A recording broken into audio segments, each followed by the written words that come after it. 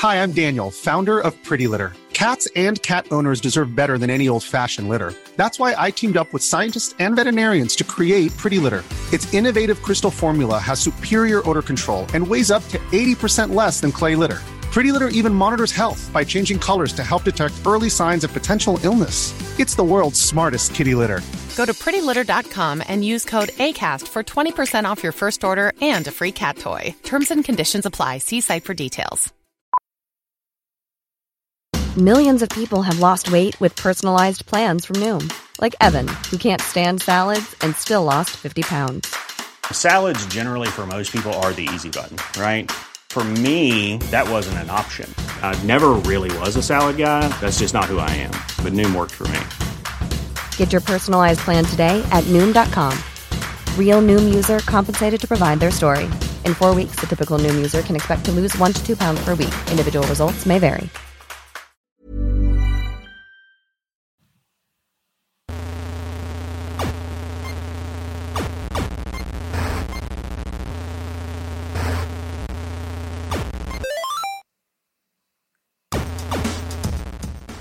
Welcome to another High Resolution. I'm Seamus Byrne.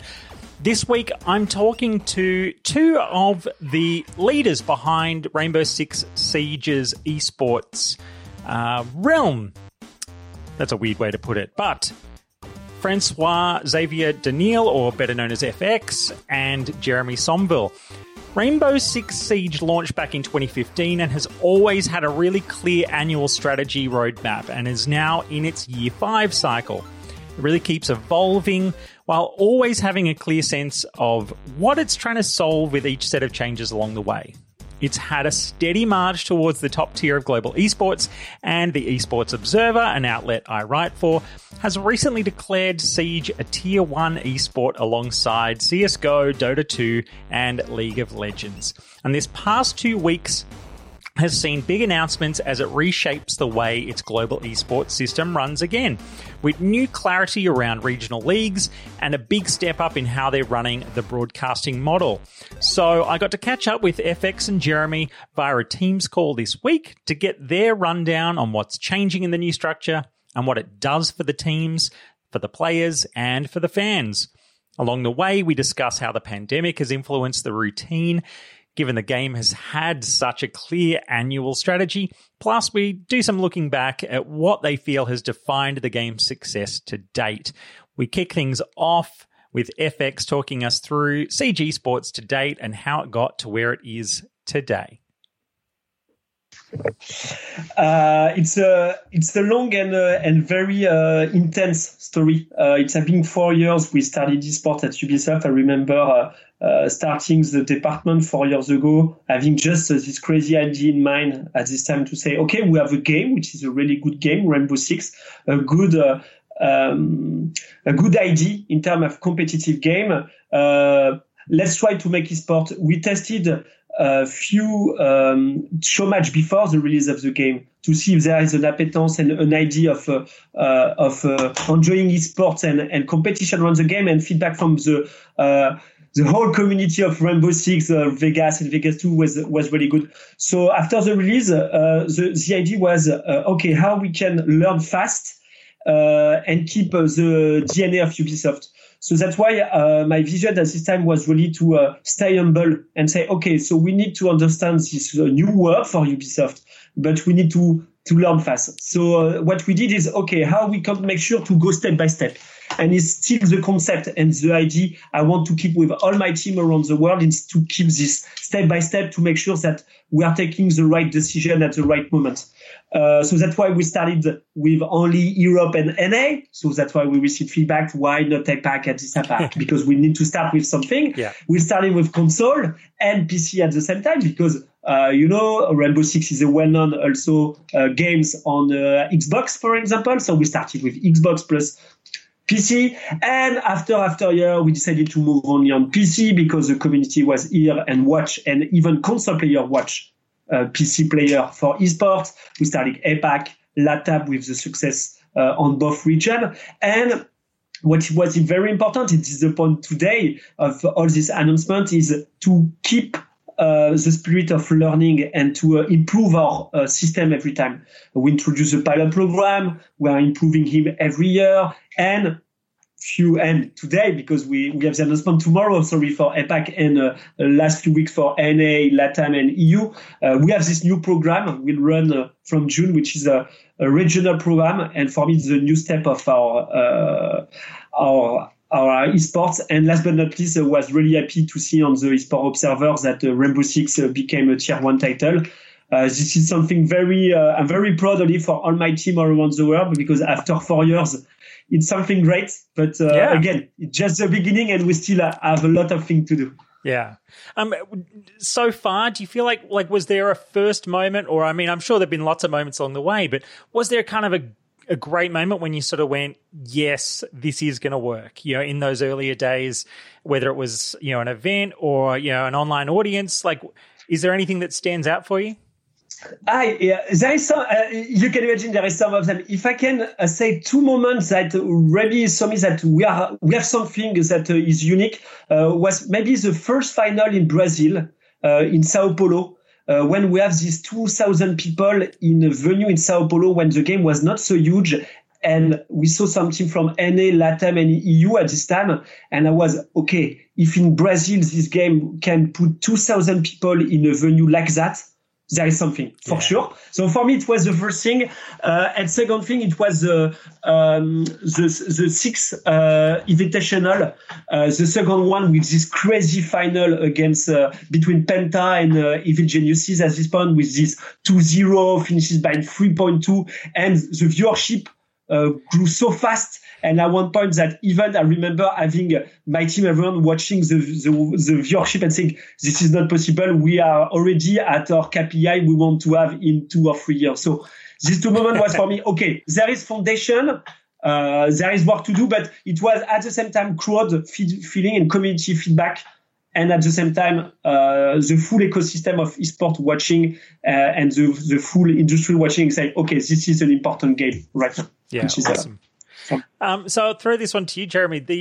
Can you talk a bit about sort of, I don't know if it was a strategy or whether it was that they started approaching Ubisoft around the whole idea of the big orgs that started kind of looking to buy into teams in different parts of the sort of regional system as it has existed to date, that clearly it was kind of a really sort of positive thing for the ecosystem, for the esport, to have sort of big organizations wanting to get involved? Yes. Definitely something important, not just for the name itself, but because it means a lot of things behind for both community and for industry. For me, it was one of the main action and strategy we had the few first year. And just as a reminder and as a story, I had a meeting with the production in New York with all the big organization at this time. We met them all at this time, all the CEO of organization from most of the big organization, to explain them Rainbow Six. And it was just the beginning. It was a few months, 1 year, I think, after the beginning of Rainbow Six. And I remember having this conversation with them, and feedback was, okay, this is the lead. And when one guy from organization is coming into a game, there is a question of, okay, do I need to move at the same time, or can I miss the train, or should I go? So the idea was, okay, so we need to grab and to interest a few of them. And I'm sure that after, because it's also a perception, esports is perception, we need to continue, they will come. As a whole. Why it's important to have big organization? Because it's legitimate a lot your scene. It's not just because it's big name, but because these guys are going into a game where the system is clean, and also there is a vision behind. This guy today, they cannot take the same risk than a few years ago when they can enter many games and see after. This is not because esports is becoming so professional on many aspects very quick. Rainbow Six is one example. Rocket League is another one. So the concept is you need to prove them first that you have foundation, that your game can be relevant for their brand, but also for their business, because it's also business for them. And last but not least, there is a clear vision for a couple of years. And fortunately, what we proved with Rainbow Six, the pilot program helps a lot. because from the first years of Rainbow Six, the idea was really to share a part of the cake with the team because they deserve it, because the community wants it. And feedback from teams was very interesting, and we can maybe talk about it later in this discussion. We are right now 44 teams in the pilot program, so we are covering every team into the regional league, which is for me because they deserve it.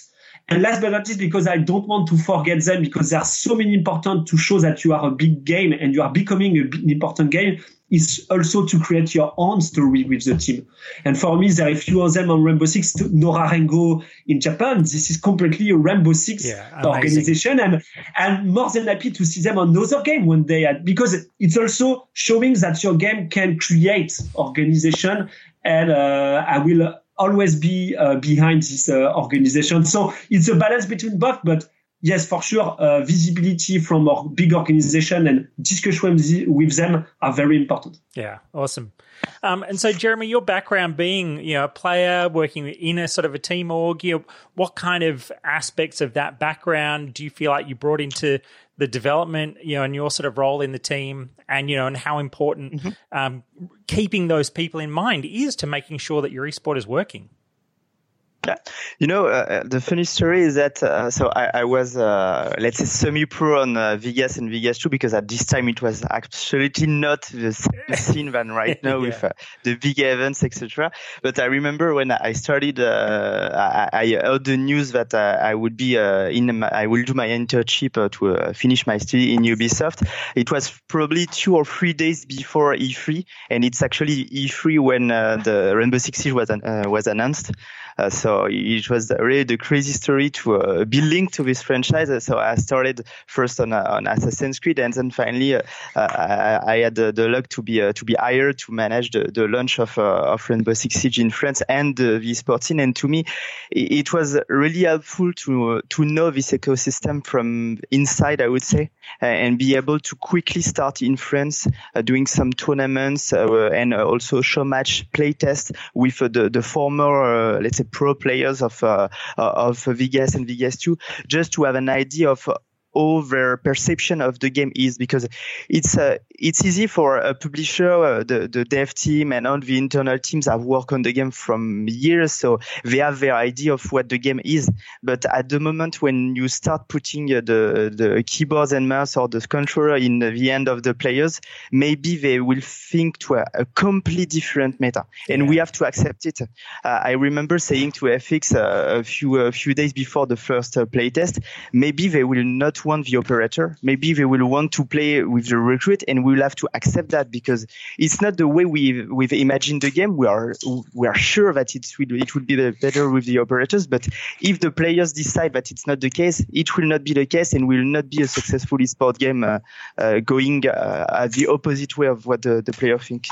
But what I really liked over the years, especially for Rainbow, is that we always integrated all the players, casual and pro players, to play test all the metas and all the new operators we've released, to always be sure that we are going in the right direction and we are creating a game that fits well the desire of the viewers, of the players, etc. And like FX, I feel like a big part of the story of Siege has been its willingness to evolve, that it's almost like it's built into the game, that it is about it continuing to evolve. Yeah, so I guess with that in mind, give us the introduction to what the next phase of global esports is for this game. Yes, you're right. Just to go back, and you're completely right. One of the main strengths of an esport title is to continue to evolve at the time and to improve the game.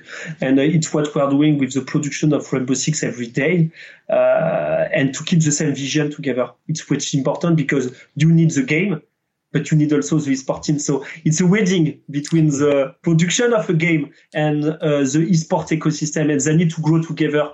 Because if you are not going in the same direction with the same idea in mind, at one point it will be a fight between the two vision and perception, and it's not good for the game as a whole. So yes, we are moving to the new era of Rainbow Six. becoming more professional on every aspect. We are moving to a regional model. Why going this way? Because we have something working. So why changing it? Because I'm very convinced that it's the right moment, and we have all the foundation in every region to go in the same level and to be as close as possible to the local community and how they're consuming Rainbow Six as an esport title, as a player, as a viewer. It's important to move at one point, but not too fast, because before that you need to create a community around your game. And if you are changing so fast, people will not understand and maybe will switch for another game. It's possible, and we need to not take any risk, I will say, about this aspect.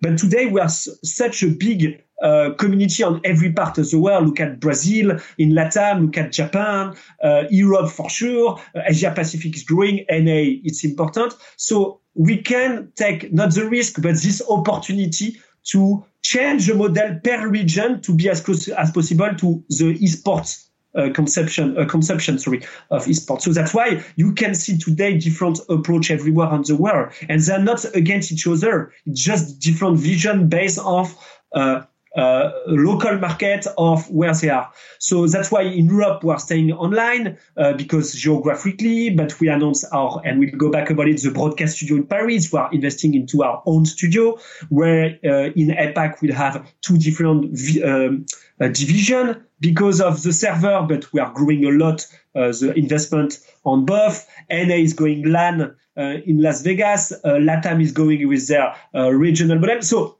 this is very interesting because we are keeping a global layer for sure together because we are in the same system. Maybe Jeremy will explain you after the point system. We have such a big layer, which is Road to Six Invitational, which is the end of the story. You want to be the world champion of Rainbow Six, which is the winner of the Six Invitational. But we have a clear and simple path to this thing. And this is the leitmotif of all my team when we rethink the model is we need to be as clear as possible because it's important for our community, but it's also important for the esports ecosystem everywhere. If you are not clear, people will not enter into your game. So that's why, and you can see this example in Europe, we are moving from the grassroots to the national level, to the challenger, to the European League, to the major, and you have a clear path, and you need to go on every step, and it's giving the right ecosystem to every kind of community, and it's where it's important. Yeah. And so Jeremy, can you kind of dig in a bit on like what do you feel like it changes about the experience for the teams, for the players, and for the fans? Because it seems like I think it's easy to look at that big picture of how that changed, but when it comes to that on the ground experience, there's people should probably have an awareness of what is really changing in the way that works.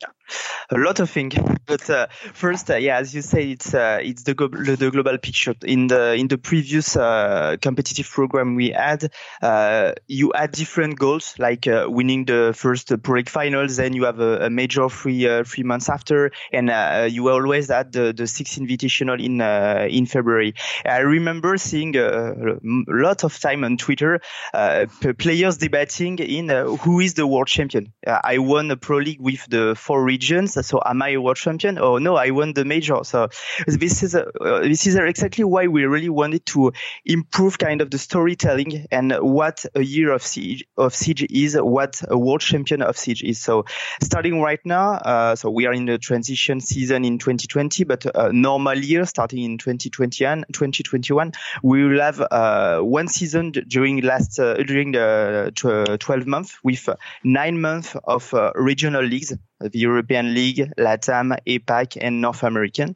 And every 3 months, it's the end of a stage. So meaning you have 3 stages in the year, and you are able to collect points based on your performances in the regional leagues, but also in the majors. that concludes all the stage. So majors are still our global competition every three months, meaning you have two ways to score points. Either you are qualified or not to the majors. And the good thing is that at the end of the year, so in December, it's the end of the regional league, we'll be able to know who are the top 16 teams in the world based on this point system. And they are qualified to the Six Invitational. So that's already 16 teams.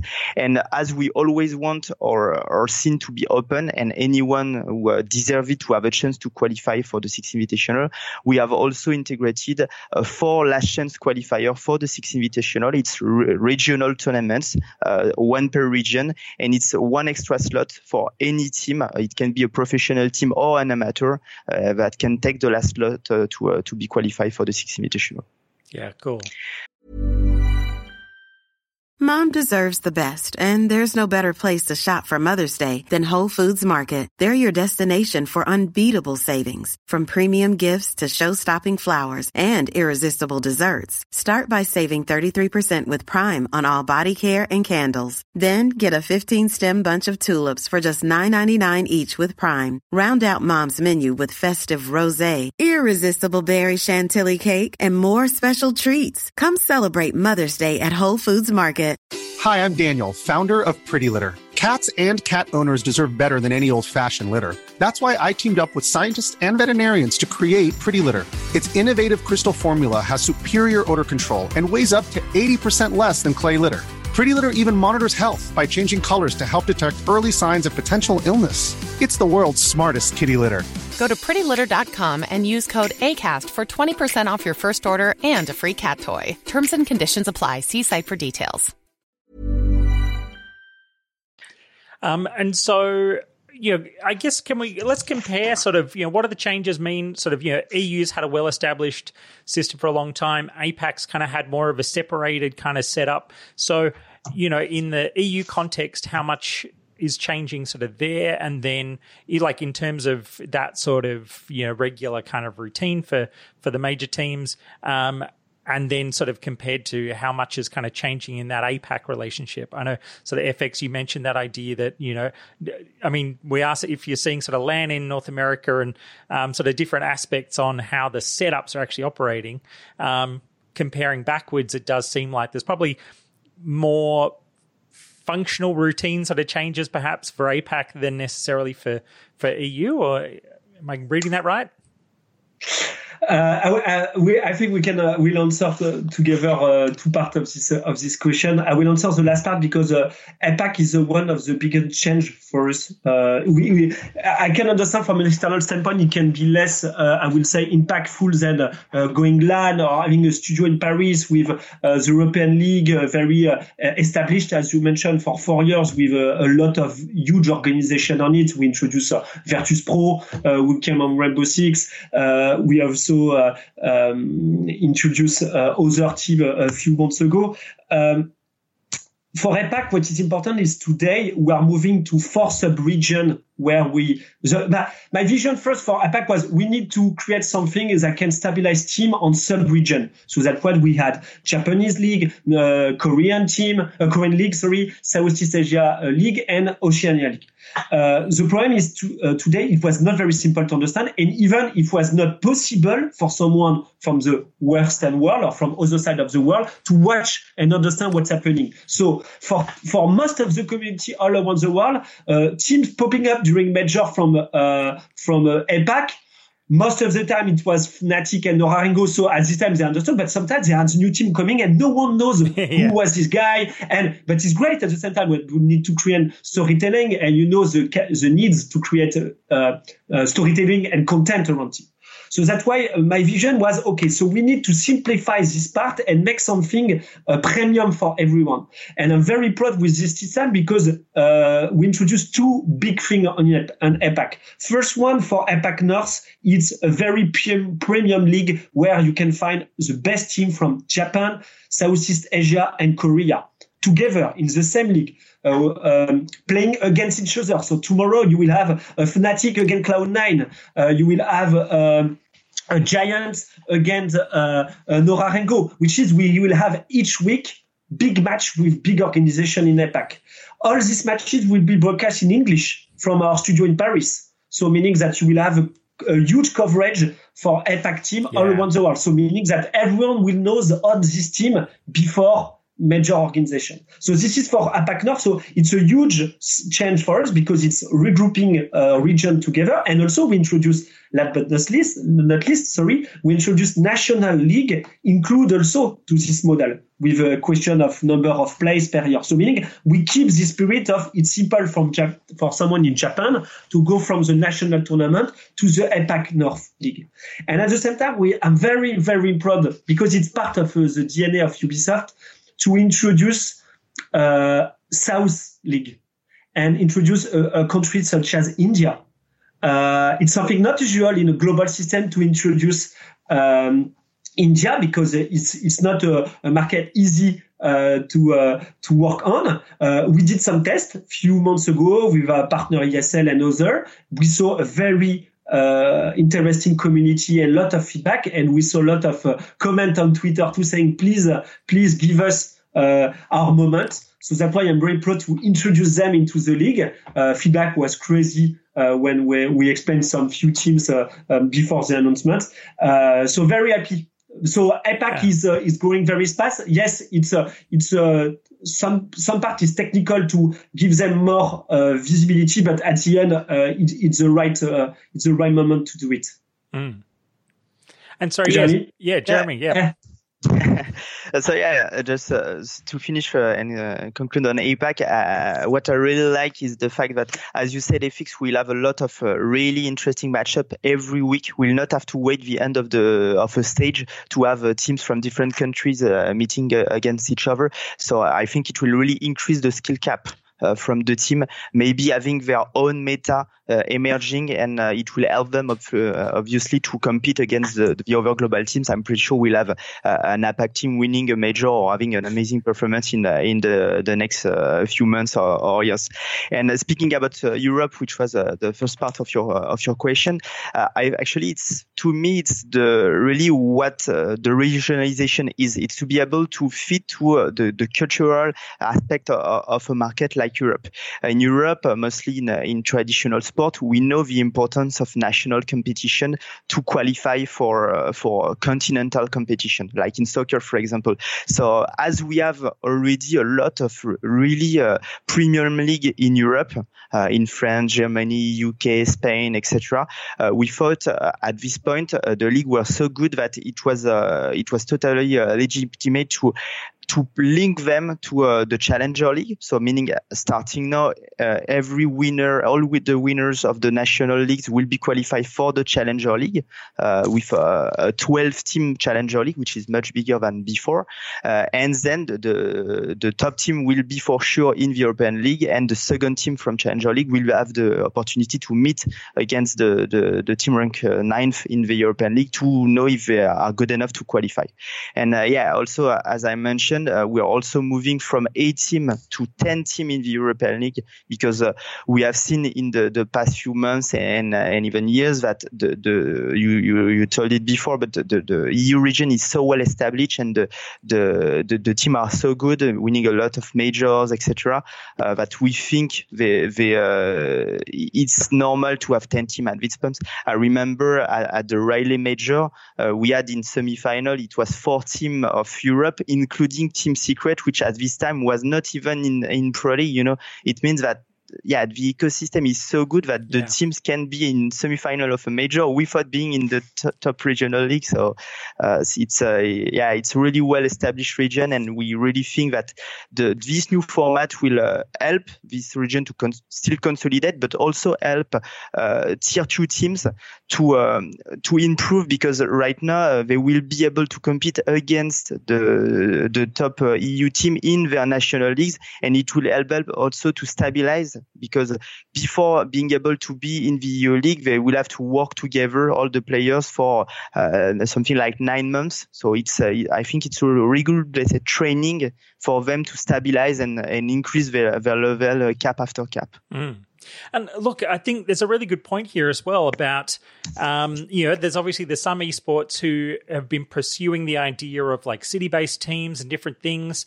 It feels like, in a lot of ways, Siege has kind of really found this interesting aspect of people kind of wanting to cheer for a regional team. They're not worried about if the team is from their town, but when whoever qualifies out of their region, then they, like the fans get behind them and hope that team is able to sort of carry the torch and succeed at the next level. So it is that kind of regional aspect. Are you seeing sort of that on your side, that the fandoms are kind of, almost more regional rather than specific city by city, team by team type elements?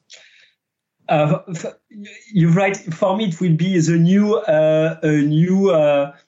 argument for regional team to use it. But we saw that already in the past. And as you mentioned, it's because a community from everywhere of the world, and because Ubisoft has local offices pretty everywhere in the world. It was one of the main strengths who allow us for the past 4 years to build national tournament quickly. We are running more than 18 national tournaments in the world, which is something in 4 years, which is not easy to manage. But because of the talented teams locally, they can create this sentiment. Look at Norarengo coming with the Japanese flag on the major or the Brazilian team, and you have already these sentiments without you mention some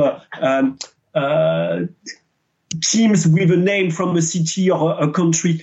So that's why for me it's interesting, and this regional model which amplify this thing, and we can see already some fan from different Twitter because we create Twitter for each region right now, answering question for each. Yes, we are better than you. Look at the different trophy for each region. So it's great. What is important is to keep the spirit that everything is possible to watch for everyone and easy to understand for everyone, because for me, we will miss something if tomorrow an apparent guy can't and will watch something in LATAM and don't understand at all the format, who is this guy, will miss something. So that's why we need to keep everything open and easy to understand, but reinforce, and I will sure it will be automatically reinforce this feeling, which is very, very, I'm very proud, and I can't wait to see it on the final.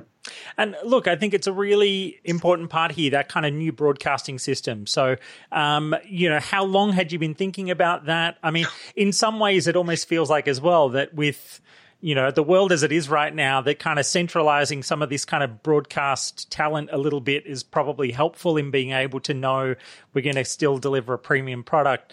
So, how long was that in the works, and how is it to kind of finally get to do that kind of a system?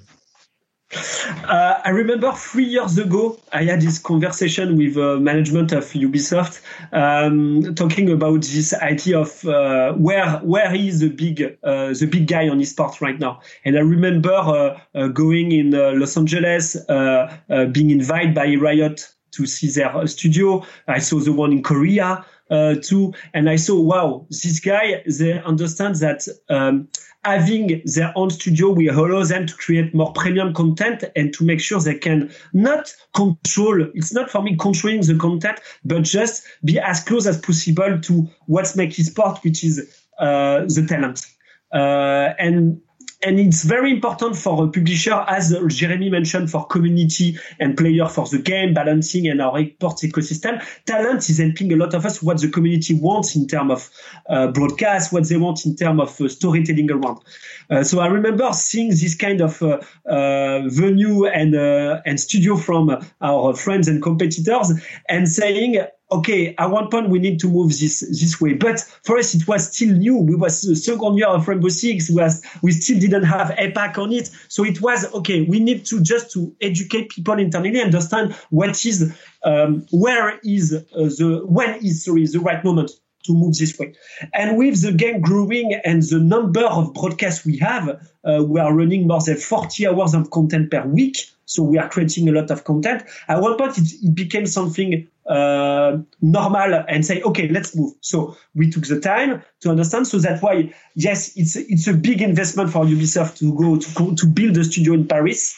So we can't unveil right now. We want to keep the secret of the design and everything for the first Prey Day to give that for our community. But really proud of all my team to make this part, especially on this special time of COVID situation, which is not easy. But they are working on me, and it happens well. And at the same time, for us, it's as you mentioned, putting the talent in the same place and work with them every day will give us a lot of feedback and energy. So it's a big move, but finally, after a few years thinking about it's the time. I can't wait to see what NA will do also with the LAN system. It's another one. They will have player on site too. So it will be interesting to see. So a pretty exciting moment to have different things happening. But this, for me, having a broadcast studio, it's a big announcement for the industry saying that Ubisoft is here and here for a long time. Yeah. And so, having such a good annualized kind of system around the game, I mean, clearly, the whole coronavirus thing has probably thrown a bit of a spanner in the works. How much of kind of rejigging have you had to do to try to make this year still as exciting as it can possibly be, even with all this kind of stuff going on? Yes, it's an important moment, and it's a tough moment for everyone as a human, you can imagine. But for us, it's also important to rethink what we're doing. Unfortunately, we cancel our last Pro League final. We should celebrate the end of a system, but unfortunately, we canceled the one in Brazil. We replaced it by giving the right trophy to every sub-region. Right now, we're thinking for the future, following the legislation of country. For us and for me, what I'm saying to my team is we need to take that as an opportunity to rethink what does it mean a final, a LAN event, how we can do it differently. We can still, fortunately, we have the chance versus compare the sports, for example, to continue having our play day and weekly stream online. So we can continue. But it's just an idea. Okay, we need to rethink everything because at one point we don't know when we will be able to do it, LAN events. So rethink everything and make sure that we are putting maybe more emphasis on the content creation, on the storytelling, and having our broadcast studio will help that. So it's an opportunity, but I can't wait to go back in a big venue and with 1,000 of people on it to celebrate the game. But at the same time, make sure that we'll continue and we'll be able to do some stuff in the next few months for sure. Cool. So Jeremy, I'd like your tips for veteran fans and players, and even for like a new fan. What should they look for first in the kind of the new experience?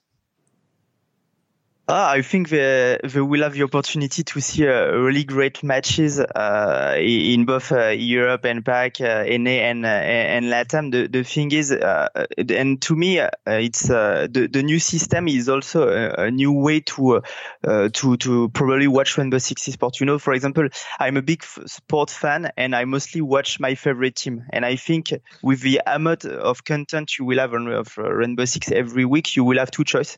You can be the hardcore fan and try to watch everything to learn a lot of tips about the game, learn specific spots on the map, or you will have the fan of one specific team or maybe one specific region that will probably watch mostly his team. And it will be possible because with in Europe, for example, but also in APAC, we will communicate exactly at what time team X is playing against team Y. So I think it will be also very great for the team to develop their fan base and to give really a concrete rendezvous twice a week actually to watch specific teams and also create maybe more content with that.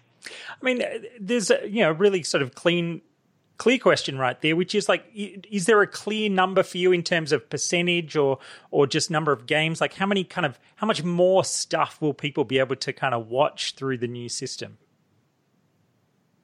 We need to do the math, but already as FX mentioned, we have APAC North being broadcast in English, and to me, so it's probably 12 something like more than 12 hours a week in addition of what we already did with NA, LATAM, and Europe. So, but to me, it's maybe as a Siege fan at the global level, it's maybe the thing that is the most interesting because so APAC will be broadcasted twice a week. It will be in the morning for France, for example, but I will be able finally to watch much more teams from APAC, not waiting for the end of the stage. And as FX said, we'll have a really exciting matchup like Fnatic, Norango, Giants, etc. So it will be. I truly think it will develop a new meta. And new storytelling with these teams. Yeah, really good point that it's almost like the access to some of the stuff that was not easy to watch before is really important. Same thing for LATAM, for example. Yeah. It will be also a good way to continue because I have a crazy, and we saw the figure at the Six Invitational for the LATAM stream was more than 100K PixieTV just for the LATAM one. And I can't wait to have more European and even Asian people, depending of the time zone, watching a Liquid versus FaZe. It's always a very interesting match. Yeah. So as a last question, it's been a crazy year. I'd love each of you to think of which operator for you best represents just how crazy 2020 has been. On our esports, you mean? Operator. Yeah, which operator? Not an easy one. Who's the messiest crazy operator you can think of? So an operator in the game representing the year of esports we had. Yeah. Or just, representing how crazy 2020 has turned out to be. For 2020, I would say Ash because it's going so fast, and maybe everything we lived was mostly similar to when Ash has ACOG removed from the RKC, changing so much the way it was played for players, and we have to rethink completely the way it has played. So probably Ash. For me, it will be Sledge because we are destroying finally the last wall between every region, watching everything. So for me, it's the right time to say, guys, you can. You don't have any wall against you. You can watch everyone, and can't wait to see who will be the next winner of the first major of this new system. For sure. Good one. I feel like maybe for me it almost feels like Clash because I'm hiding behind a shield now in my house and keeping everybody very distanced. Yes, I think that. It's a good point. Look, guys, thank you so much for your time. I really appreciate it. Thank you. It was a really pleasure.